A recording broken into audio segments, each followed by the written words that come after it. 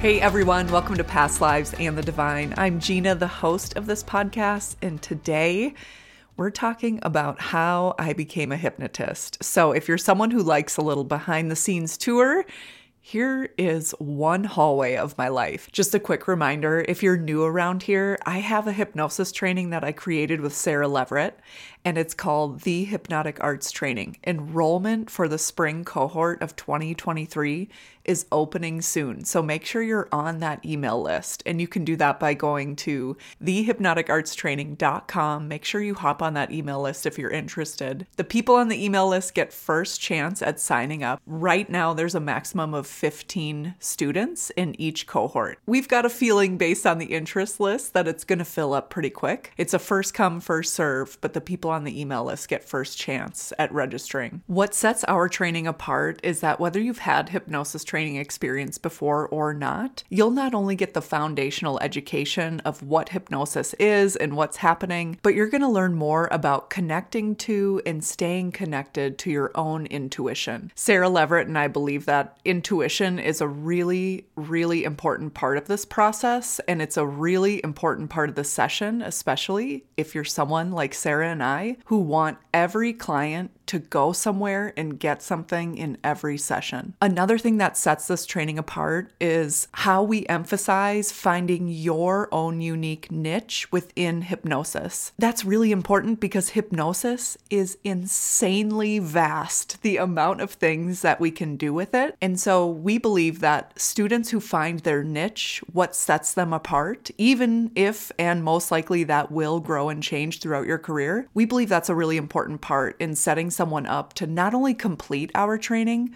but then continue to work and grow within this field of hypnosis. This world is littered with people who have been through hypnosis trainings and then get caught up in setting up the business, setting up the website, doing the marketing, understanding how they're different. And combining your work with your intuition, finding your own unique within hypnosis.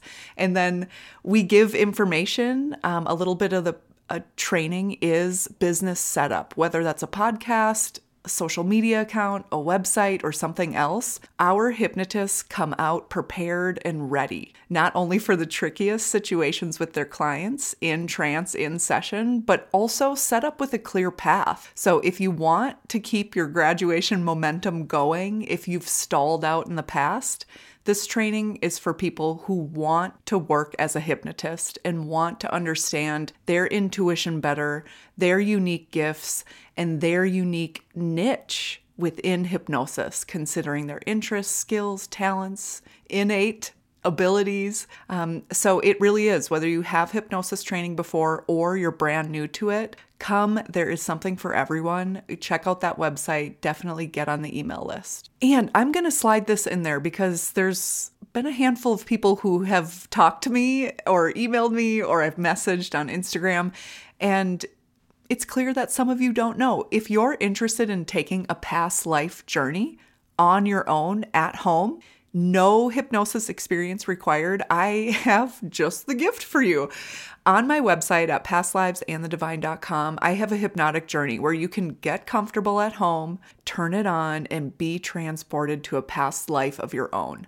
So if you click that link in the show notes or go to pastlivesandthedivine.com and click on the pop-up that comes up when you land on that website, you will get all that information. You'll just enter your email address, and then to your email, you'll get a PDF kind of how to do this, and then the audio file for you to download and listen to once a day, once a month, once in your whole life, however often you want to do it. Okay, everyone, gather around the fire for my story about how I became a hypnotist. My goodness, where do I start with this? When I think about the work I do and what I'm doing, helping people kind of like grow, heal, gain insights, clarity, release stuckness, release attachments that they don't want there that are no longer serving them. I think of it as like releasing energy, releasing weight off this planet, off who I believe to be like our great mother. And I believe that that's what I'm doing in hypnosis. And so with that, I've seen so many lifetimes where that energetic shift, that lightning and releasing up to the sky and away from earth, is really like at the heart, at the core of the work I do. You know, whether that's being a medicine woman, a ritualistic healer, being a palm reader, being a body worker. I mean, there are the witch in the woods. I have been that in so many lives, multiple lives for many of these roles.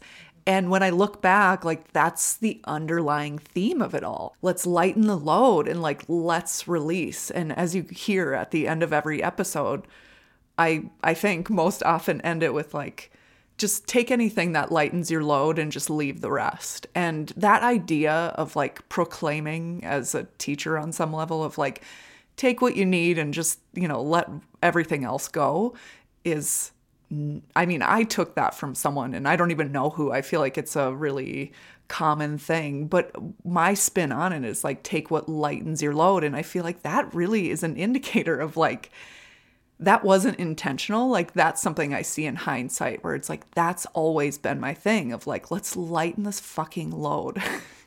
Ooh, like life here is so heavy. So I'm doing that in hypnosis as well. And really when I look back on my entire career leading up to hypnosis, leading up to where I am right now, that was a big part of it too. So it's hard to know when it all began, but I guess I'll start with college. I went into college with the intention of majoring in psychology. I always thought I would be like a counselor, a therapist. But I had like a unknown rampant self-sabotage streak. And I remember going to psychology classes, and these are just undergrad psychology classes. So it's like super high level. But I remember getting A's every week.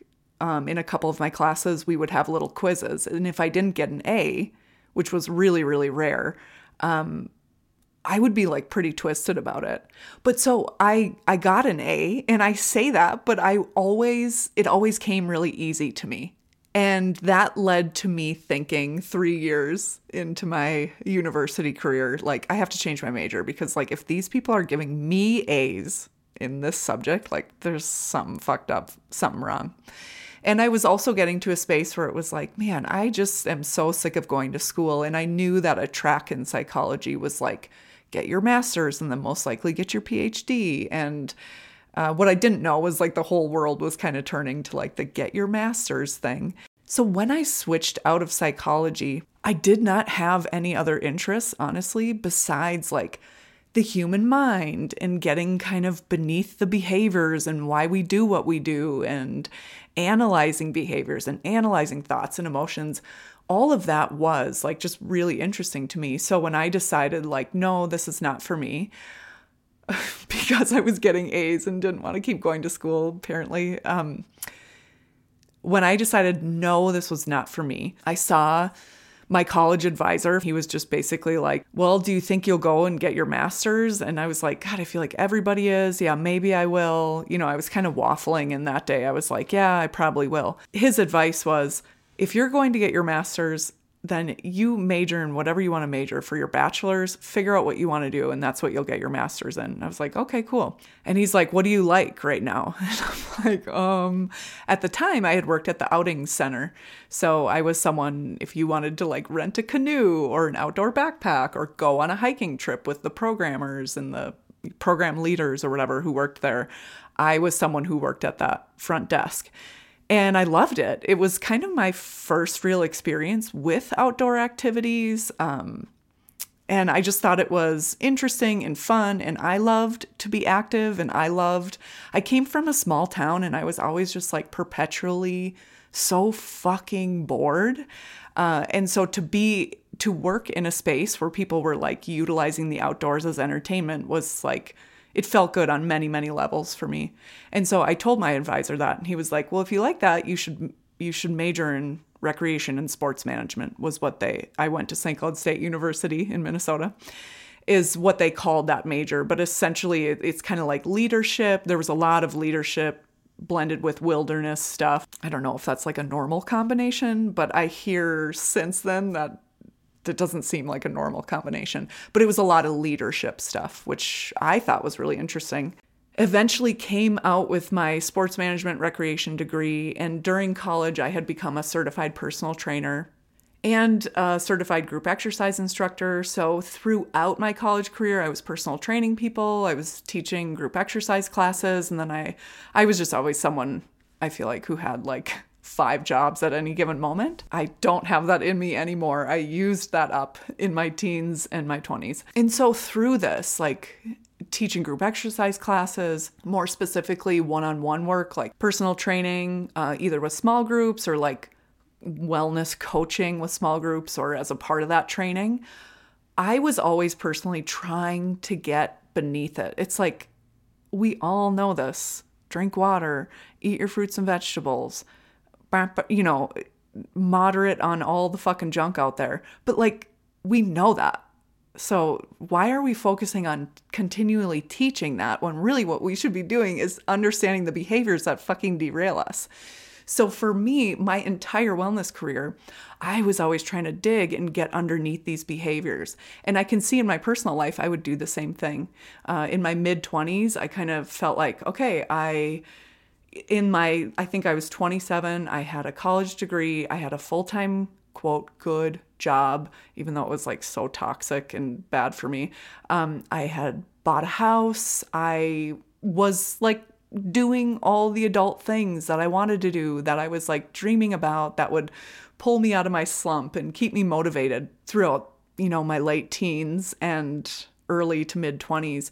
And I just realized, like, I do all this shit. I've checked all these boxes and I still feel like shit. And so for me personally, I was always reflecting on my behavior, trying to get underneath it, which led me to like talk therapy. Ever since like my mid to late 20s, I've always just personally been digging underneath things, trying to figure it out.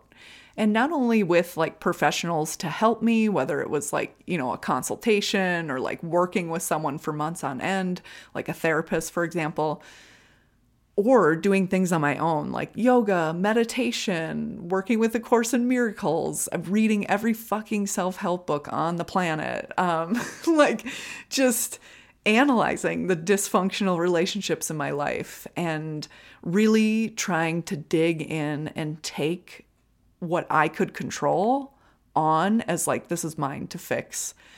And I think that's something that comes easy to me. I think that is something that if I don't fuck myself over with it, it can be a real gift. But at that time, I just gave it all away. It's all my fault. I'm going to do it all. I'll fix it all, which is great, but not a good way to build relationships. There needs to be that reciprocity, but that's what I found out in my 30s. Here we are in my 40s. I've made some adjustments. And I think if you're someone like me, if you dig and dig, like, but it's not this, it's something deeper. I know it's something deeper. When we find that deeper something and we feel that deep release, like that deep untying, that release of those knots or blocks or stuck energy or whatever, it's almost like that becomes the addiction. And not in a bad way, just like a compulsive, like you're always searching for that, whether you know it or not. I guess that's what I mean when I say addiction there. And if you keep digging, eventually you'll end up in the subconscious mind in a hypnosis session, which is where I ended up. So in 2013, I had my first hypnosis session, and I was just going there, I don't even know if when I started going there, I knew about past life regression, but I went there for healing in this life. Like it was very much like, oh, I feel a lot of anxiety around this. Okay, go back to the first time you felt it, and now you're at age 12. And that stuff is so helpful. And I released so much and made such big shifts in my life, like no more night terrors, which anyone who dreams horribly violent dreams, like you will know what a relief that is, how that affects the rest of your life. No more like unexplained anxiety around certain situations or times of day, just a lot of healing in that space. And as you know with me, I just want to go deeper. So I don't remember actually how I found out about past life regression. The way I remember it though, like the first time I remember thinking about it or talking about it was my sister Jess had come to me and said, hey, at the time we were both living in Minneapolis, Minnesota, and she had found a man in St. Paul who did past life regression. And she's like, I think I'm going to go. And she went, and I couldn't even tell you what that experience is now, having the privilege of seeing and experiencing so many of my own, but then just like, I don't know, probably thousands of client sessions at this point. So I don't remember what it was about, but I remember her being like changed by it, like immediately. You know, stuff where you would have to like slowly uncover it in 6 months of like talk therapy, you know, doing that dance with your conscious mind and not let you behind the curtain. So his name is Eric Christopher, and he's in St. Paul, Minnesota. And if you're near St. Paul, in St. Paul, and you want a session and you can get with Eric Christopher, get with him. It's a great experience. He's such a nourishing, kind soul. You will most likely, and if you go see him, tell him I say hi. But the same thing happened to me that happened to my sister was I went in for this past life regression and I had an intention in mind. You can hear all about it in episode 2 of this podcast, Past Lives in the Divine. And you can look, while you're doing that, you can look at episode 3 for the anatomy of a past life regression if you're wondering kind of what that session is. So I had my session with Eric Christopher and had an amazing session that helped me figure out that like really my fear of commitment was really a fear of failure. And when that became illuminated, when that was like clear to me, I could be like, oh, I'm not going to make that mistake in this life. And it was just like my soul could just like wipe its hands and be like, we're out of here. And again, it was like more relief in that one session than I had gotten in my months of talk therapy. Or I should say like the many different months-long chunks of talk therapy I've done in my life, or in my life up until that point, and still in my life to this day. I think therapy is great. I'm not saying it's not. I just think we can only go so far. Sometimes things are hidden by the conscious mind that are really at play. And so that's when trance is nice, to be able to just slip into a relaxed state and get beyond the conscious mind and into those deeper layers that are a little bit more subtle and invisible, but can really fuck up or enhance your life. So my first past life regression happened about 2 years after my first hypnosis session, which is, by the way, not how it has to be. You can be a first-time hypnosis client and move into a past life. That's most of my clients are that. So after 2015, after I had that session, that was my method of therapy. If I had an issue, I knew like I'm just mindful enough where I reflect, I'll read a book on it. My tendency is to take on too much. So I try to fix too much that isn't mine to fix. So while that is something I need to be mindful of in my daily life, it's a benefit because I'm always reflecting on myself and how things are going. So as long as, my lens isn't totally clouded or fucked up, that's a good thing for me, which, go on feeling we all got our thing. So I'd reflect, and if I couldn't work my way, read my way, understand, heal my own way through an issue, I would then just take it to Eric Christopher in a past life regression or an emotional healing session or a life between lives session. And I ended up going anywhere between like 1 and 4 times a year, just kind of depending on what I had going on.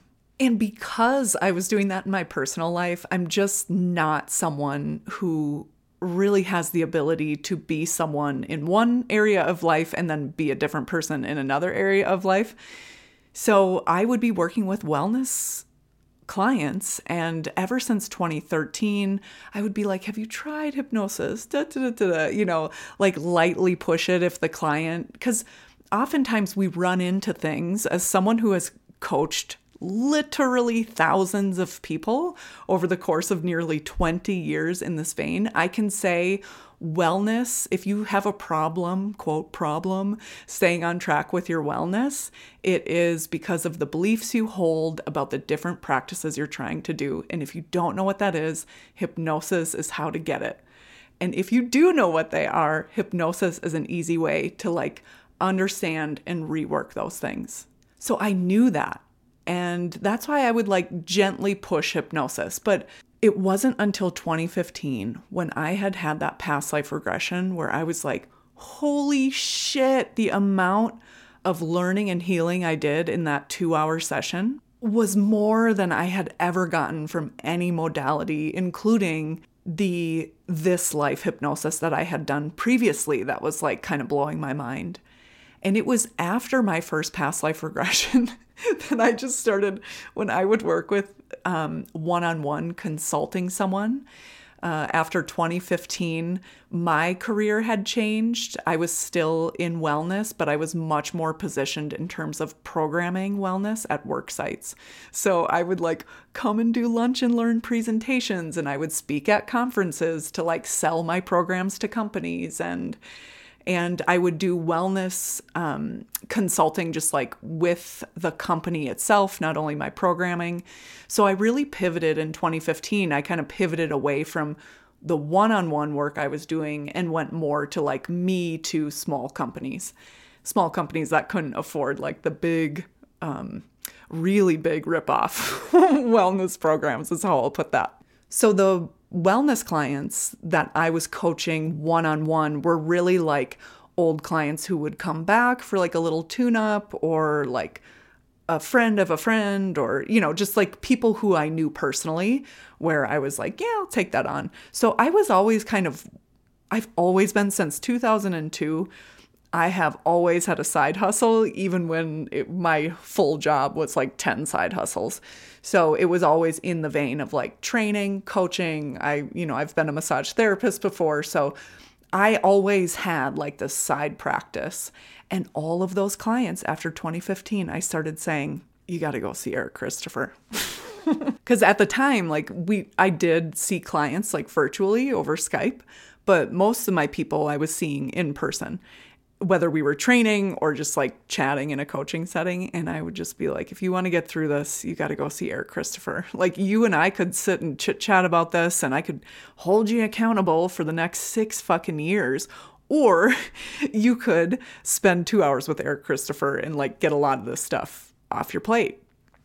And pretty soon I started to feel so passionate about my clients going to hypnosis that I just stopped doing wellness coaching on the side, and was just like, when people would ask me, instead of being like, yeah, let's put a little thing together, let's meet once a week for 8 weeks or whatever, I would be like, what are you thinking you want to work on?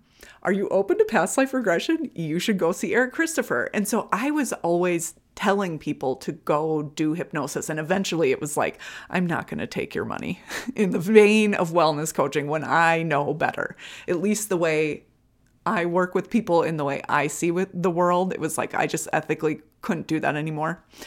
So as the years were going by, 2015, 16, 17, I was not only having these personal gains through hypnosis, but I was having my wellness clients do the same and seeing their gains and just thriving in that space, that I just was like, I'm not doing wellness coaching anymore. Like, you just go to hypnosis. That's how I'm going to help you. I'm going to change your life by sending you to hypnosis. So that was kind of like my side hustle, and my full-time job was my corporate wellness consulting, which is such a gross, skeezy place to be, which right now I'll say, if you are a wellness person working in the wellness field and you truly see and feel the good that you're doing, good on you, keep it up, go for it. I've been a manager of fitness centers. I've worked in so many gyms.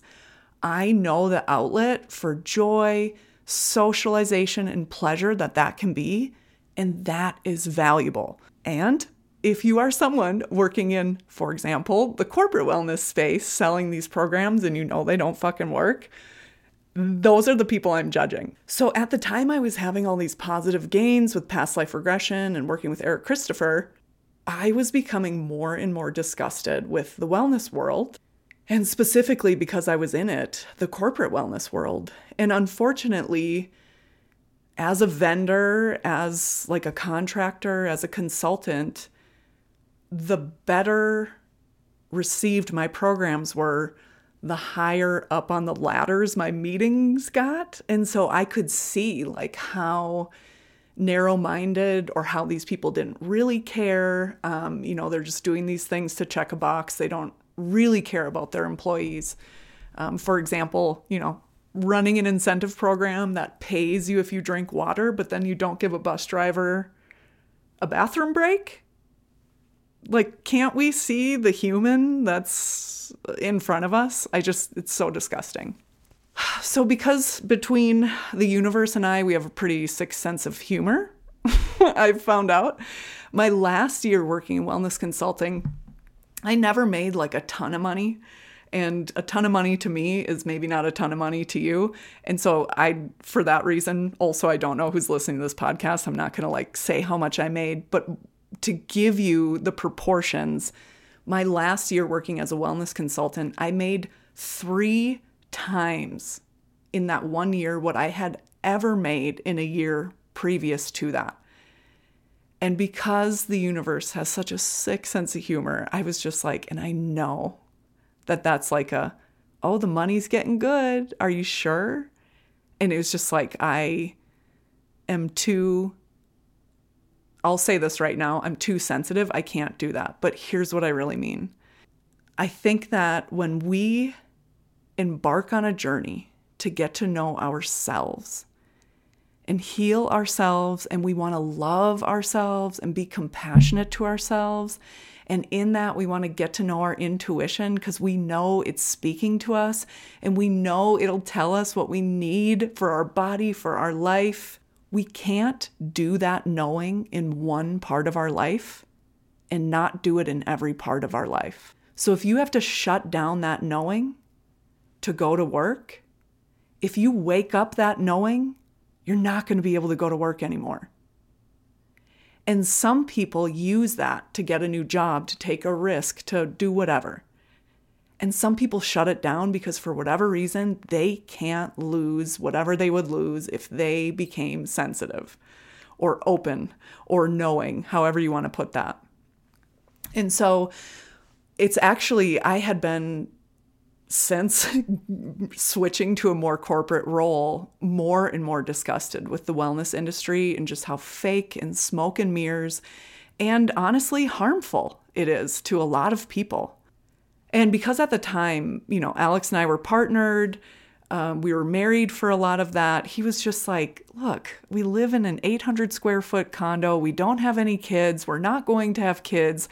Like, we have enough money. We can live on one income. Like, you don't have to do this. And I'm just someone who I love to be creative and I love to be helpful. And my ego was really tied up in this business and doing well in this business and doing well in the field. I had done a lot to like make a name for myself so people would see me and want to buy my products because I'm one tiny person. No one gives a fuck about my company name when I'm in the wellness industry. It was like all personal.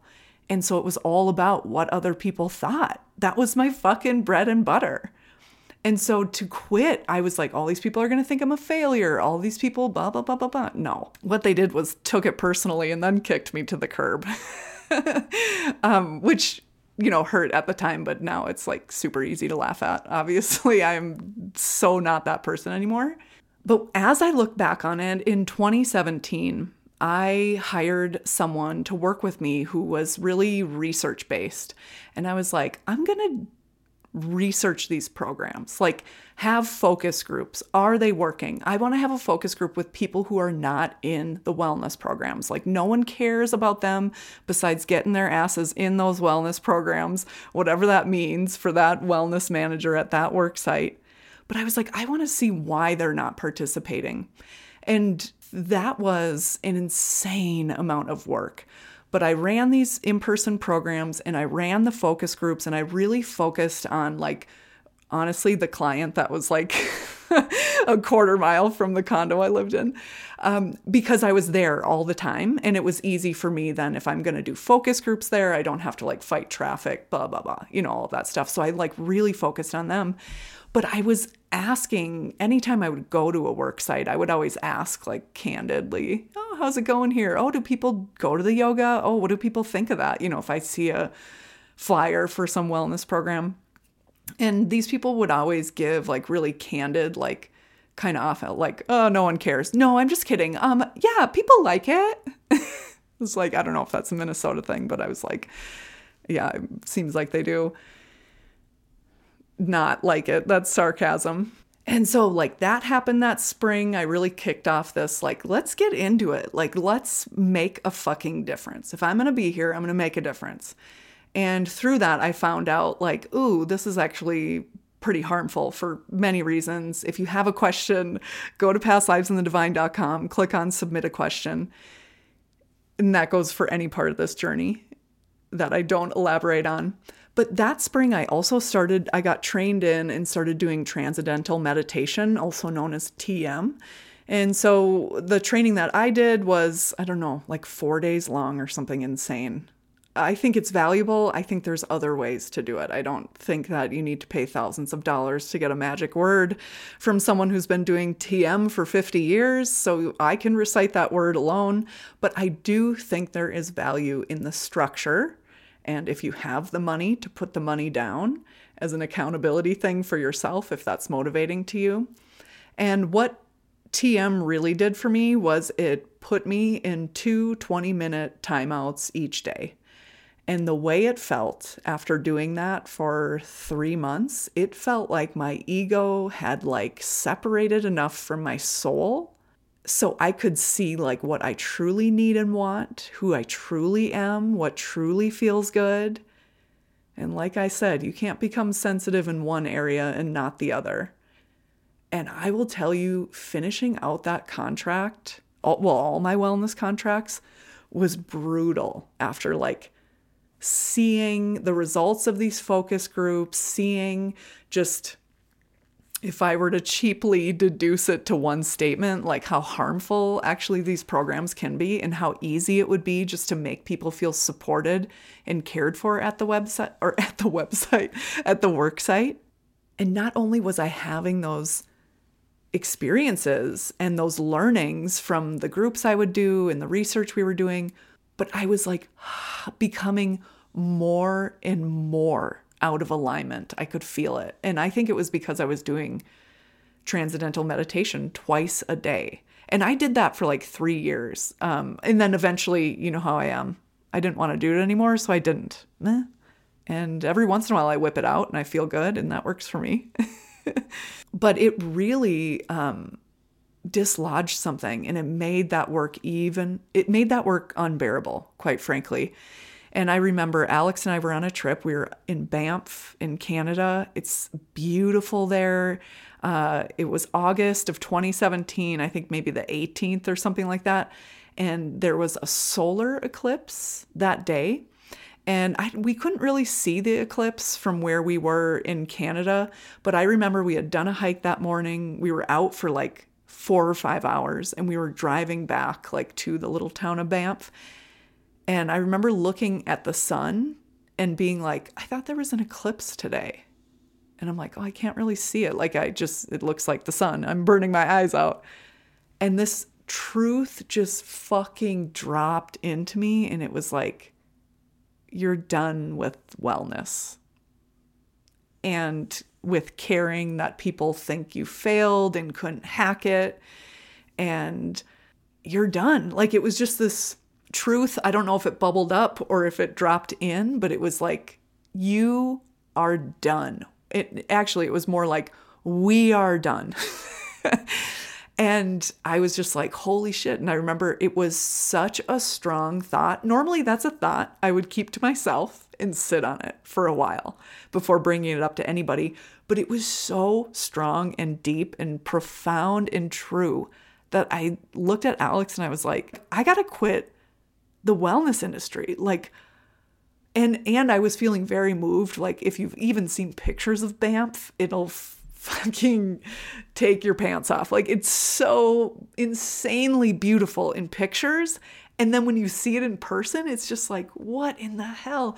And I just remember being like, all I want to do is be in energy like this. And what's so cool is as I reflect on that, I can get in that space of awe and wonder on any trail, anywhere, by any plant, flower, now. And back then it was like I needed that, like, bamf in your fucking face, which is great, you know, get it however you can. But it's interesting that I've like loved that and pulled it so close to me. And so it was the first time in my life that I was like making, first of all, quitting on that level. Like, no way. That seemed unattainable, or like something I wouldn't have done even 6 months prior to that. And it was the first time that I ever made a big decision and didn't know what was next. So that eclipse was in August of 2017.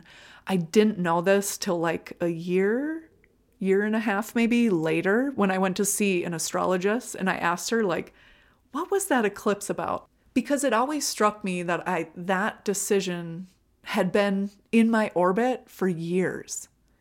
And on that day, spontaneously, it was just like, we are done. Pack it in, figure it out.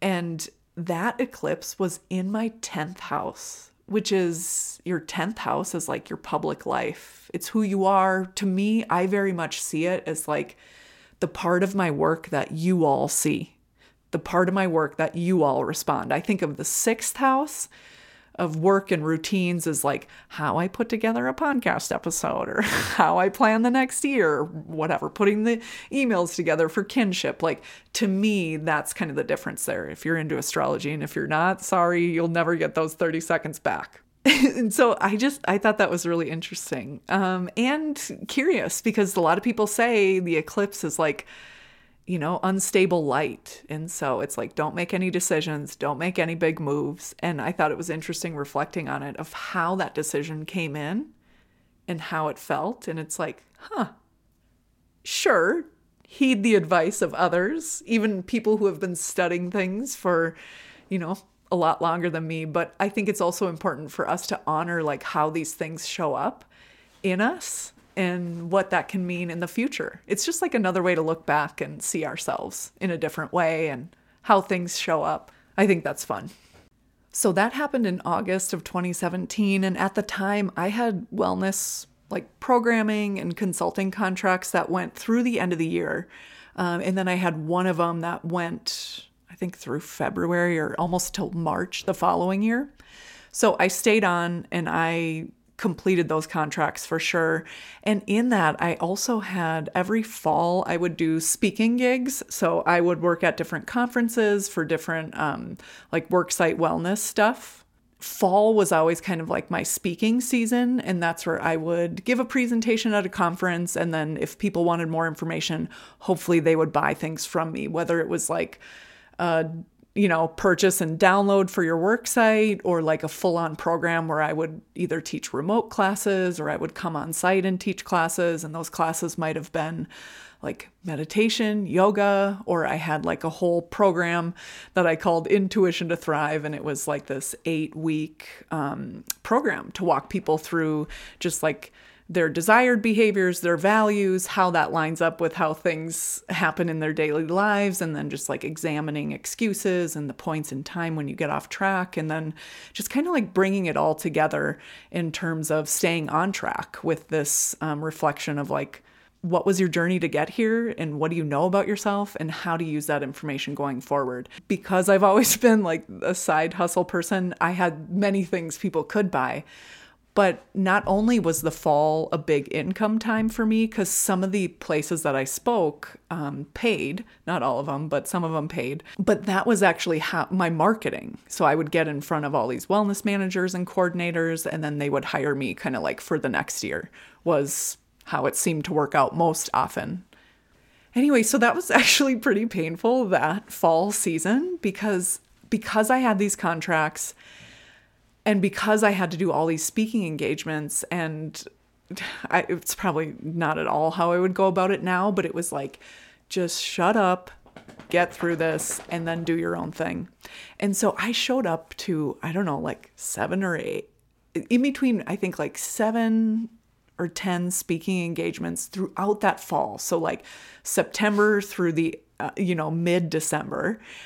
And I showed up, gave my presentation, and was like, yeah, I'm booked through 6 months through next year, just like trying to give myself time too. So it was like if I woke up in April and was like, what did I do? I could like knock on these people's door and be like, hey, still interested? So I did all of those speaking engagements. It was so fucking brutal.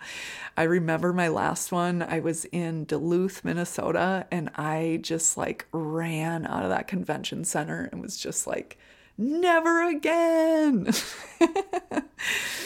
So around Christmas that year, I started to think of like, oh my gosh, I'm embarking on this year of nothing. So I had my savings and I was going to give myself a full year to just like get bored and then figure out what I wanted to do. And that started, I thought that started like January 18th in my mind, or January 2018. In my mind, that's when that started. But this idea of like, man, what am I interested in? And hypnosis was the only thing that kept coming up. And I was just like, I do not want to be a fucking hypnotist. I just want a regular job. I just want to feel regular, like go to work and not have it be a thing and not have it consume my life and not have people think I'm weird because of the work I do or my point of view in the work I do. I was just so sick of that. So I just kind of squelched it, especially for the first 2 months of that year, 2-3 months, because I had like wellness contracts, just light work to fulfill. But it kept being there. And I would always in my personal life, just ever since my first past life regression, I would read about it. And, I would just read books about it, like every Dolores Cannon book, every Lois J. Wetzel book, every Brian Weiss book, every Michael Newton book. Like I just gobbled all of that stuff up. And it was the only thing that was interesting to me. And so I reached out to Eric Christopher and was like, look, and he knew that I had quit my job. Of course, I was in his office. I actually recommended my teacher, Madonna. And he was like, we've been to trainings together. I really like her style. They had even like swapped sessions personally. So I reached out to Madonna, and information we covered in that level 1 training, I couldn't believe all the stuff we could do with hypnosis. I mean, that's part of my plan on the podcast, is to talk more about all the different ways we can use hypnosis. Past life regression is queen to me. I just love it. I think it holds so many gifts for anyone entering that realm. And there is so much we can do in that trance space to make this life just feel better. So many things. If you're interested and if you're a big nerd about this and you want to read a book, I would recommend the book Regression Therapy by Winifred Blake Lucas. And it's a volume 1 and a volume 2. And the volume 1 is very past life regression heavy. And volume 2 is very much all the different things that we can do with hypnosis. I mean, not everything, but it's a fucking thick ass book. So if you want to get a good scope. And we teach and touch on all of that in the hypnotic arts training. And the Winifred Blake Lucas book is actually one of the required readings. So just parts of it anyway. I came out of that training so excited. And like I had signed up for the level 2 training, which the level 1 training through NATH, the National Association of Transpersonal Hypnotherapists. The level 1 training is really like clinical foundations and a little bit of past life regression, not much. And then the level 2 is really heavily focused on past life regression. And so I did that just 2 months later. And then the level 3 through NATH, the National Association of Transpersonal Hypnotherapists, is a life between lives training. So essentially we take all of that, and I have my own method now that I've learned it through NATH. I feel like I have modernized it and made it my own. And that's essentially what we teach in the hypnotic arts training. So if you're wondering why the hypnotic arts training is 4 months long, it's like because we're learning everything that you would learn in 3 trainings of NATH, of 3 trainings of many other certifying agencies. Most people don't teach all of this together. But I kind of feel like if I'm going to teach you to mess around in these realms, I want you to know everything and come out completely prepared. And then any additional education that you get can be deeper into things that you find interesting or deeper into questions that you have based in your own practice and your own life and your own experience with this. So I started seeing clients right after my level 1 training. So that was July of 2018. And I'm glad I had planned to take a year off because getting clients was difficult. Like I didn't have a website. I literally did not know anyone even close to my age doing hypnosis as a job. Even the people I went to training with were not using hypnosis as their job. And I know a handful of them really wanted to. But no one had the ability to like can poke around like I did because I had planned to take the year off. And so I was able to really take what I learned in my wellness company, which in my wellness company, it was very scalable, meaning if someone bought a program for me, 8 times out of 10, they would be getting a full-on program and I would be getting an email that they bought it. That's it. So that's what I mean by scalable, meaning I put this out in the world and 10,000 people could buy it tomorrow and it's not like going to ruin my life. So I had that and just like the online business learning from my wellness career and just things that I had slowly figured out. I built my first website on my own in 2008. So I've built, oh my God, I don't even know how many websites since then. But I was really able to craft my hypnosis shop, what do I want to do? And I kept getting this push to talk about it. I want to talk about it more. No one knew what I was doing. And you've maybe heard this story 1,000 times on this podcast, but in July of 2019 is when I launched this podcast. And that was after months of planning it. I was so nervous to do it. I know that I am not a perfectionist. I'm not shiny and polished. And I know that people love to like rip on people like me, but fuck that. Like there's plenty of people who listen. And so it took me months to plan it. Like I really wanted to do it and to do it in a way that felt good to me because I knew that nobody would be listening to it at first. I remember like my first email to my email list was like, oh my God, 15 people downloaded the first episode and come a long way since then. But I think me having all that extra time really gave me the foundation, like the ability to set up a foundation for a business that was scalable. And I was ready to see clients when they were ready to see me. And that was such a benefit for me. And I know most people can't take that time or aren't planning to take that time like I was. So what I did as part of our training, the Hypnotic Arts training, is I've added a lot of that stuff in there because I want people, not that you have to have a website to come out of the Hypnotic Arts training, but if you want a website, I want you to either have it done or have it be nearly done. So we really give people the framework and the foundation to make these decisions and to start these projects, if not complete them before the end of the training.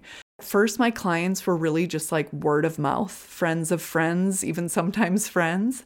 And the podcast for me has been the best marketing tool. Like marketing tool is such a gross way to describe it because she's so much more than that. Like I feel like these topics are so normal and I know it's because I show up to this microphone and talk about it.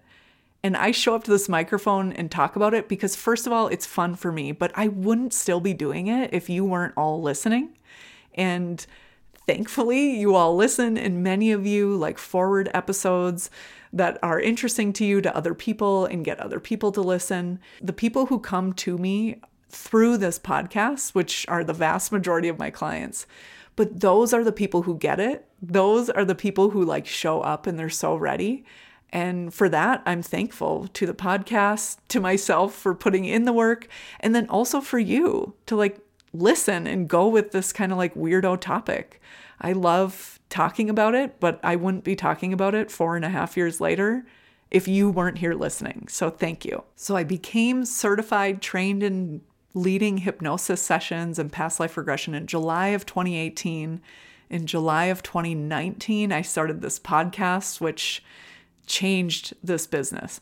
And then in July of 2022, Sarah Leverett and I launched and started teaching the very first cohort of the Hypnotic Arts training. July is a hot month for me. I wonder what that's all about. I moved across country in July of 2022. Crazy. I'll have to ask Meredith about that. And a little myth I want to put to the side is a lot of people think that I do one-on-one sessions like all day, every day, and I absolutely do not.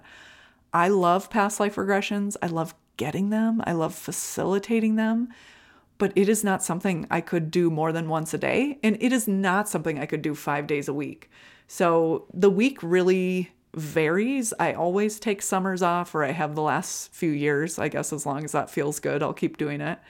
From seeing clients, I always take a few week break at the end of the year from seeing clients.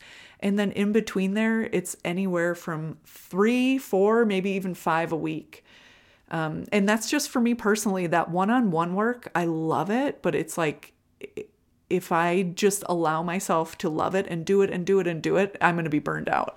I know that about myself. I've flirted with burnout in hypnosis, and I just don't want to do it. So that's why, in addition to the one-on-one sessions, I have my kinship, my annual membership, the Hypnotic Arts training, because I just can't stop myself. And if people are wondering who to get training from, I'm so glad I can say, me! And then I also do workshops for smaller groups or people who can't get onto my one-on-one schedule. It's kind of a nice way to supplement sessions you're already doing or sessions you can't yet do, or maybe that's just out of your price range, which is totally fair. Workshops are just a different experience. You can go deep within yourself, but do it in the synergy of a group, which is pretty cool. While I could talk a lot about the work I do and how vast it is and all my plans for the future, this is where I'm going to end this episode. So that is how I became a hypnotist. Again, anytime you have a question, go to pastlivesandthedivine.com, click on podcasts, and then click on ask a question. That is our episode for today. Take anything that makes your load feel lighter and just leave the rest.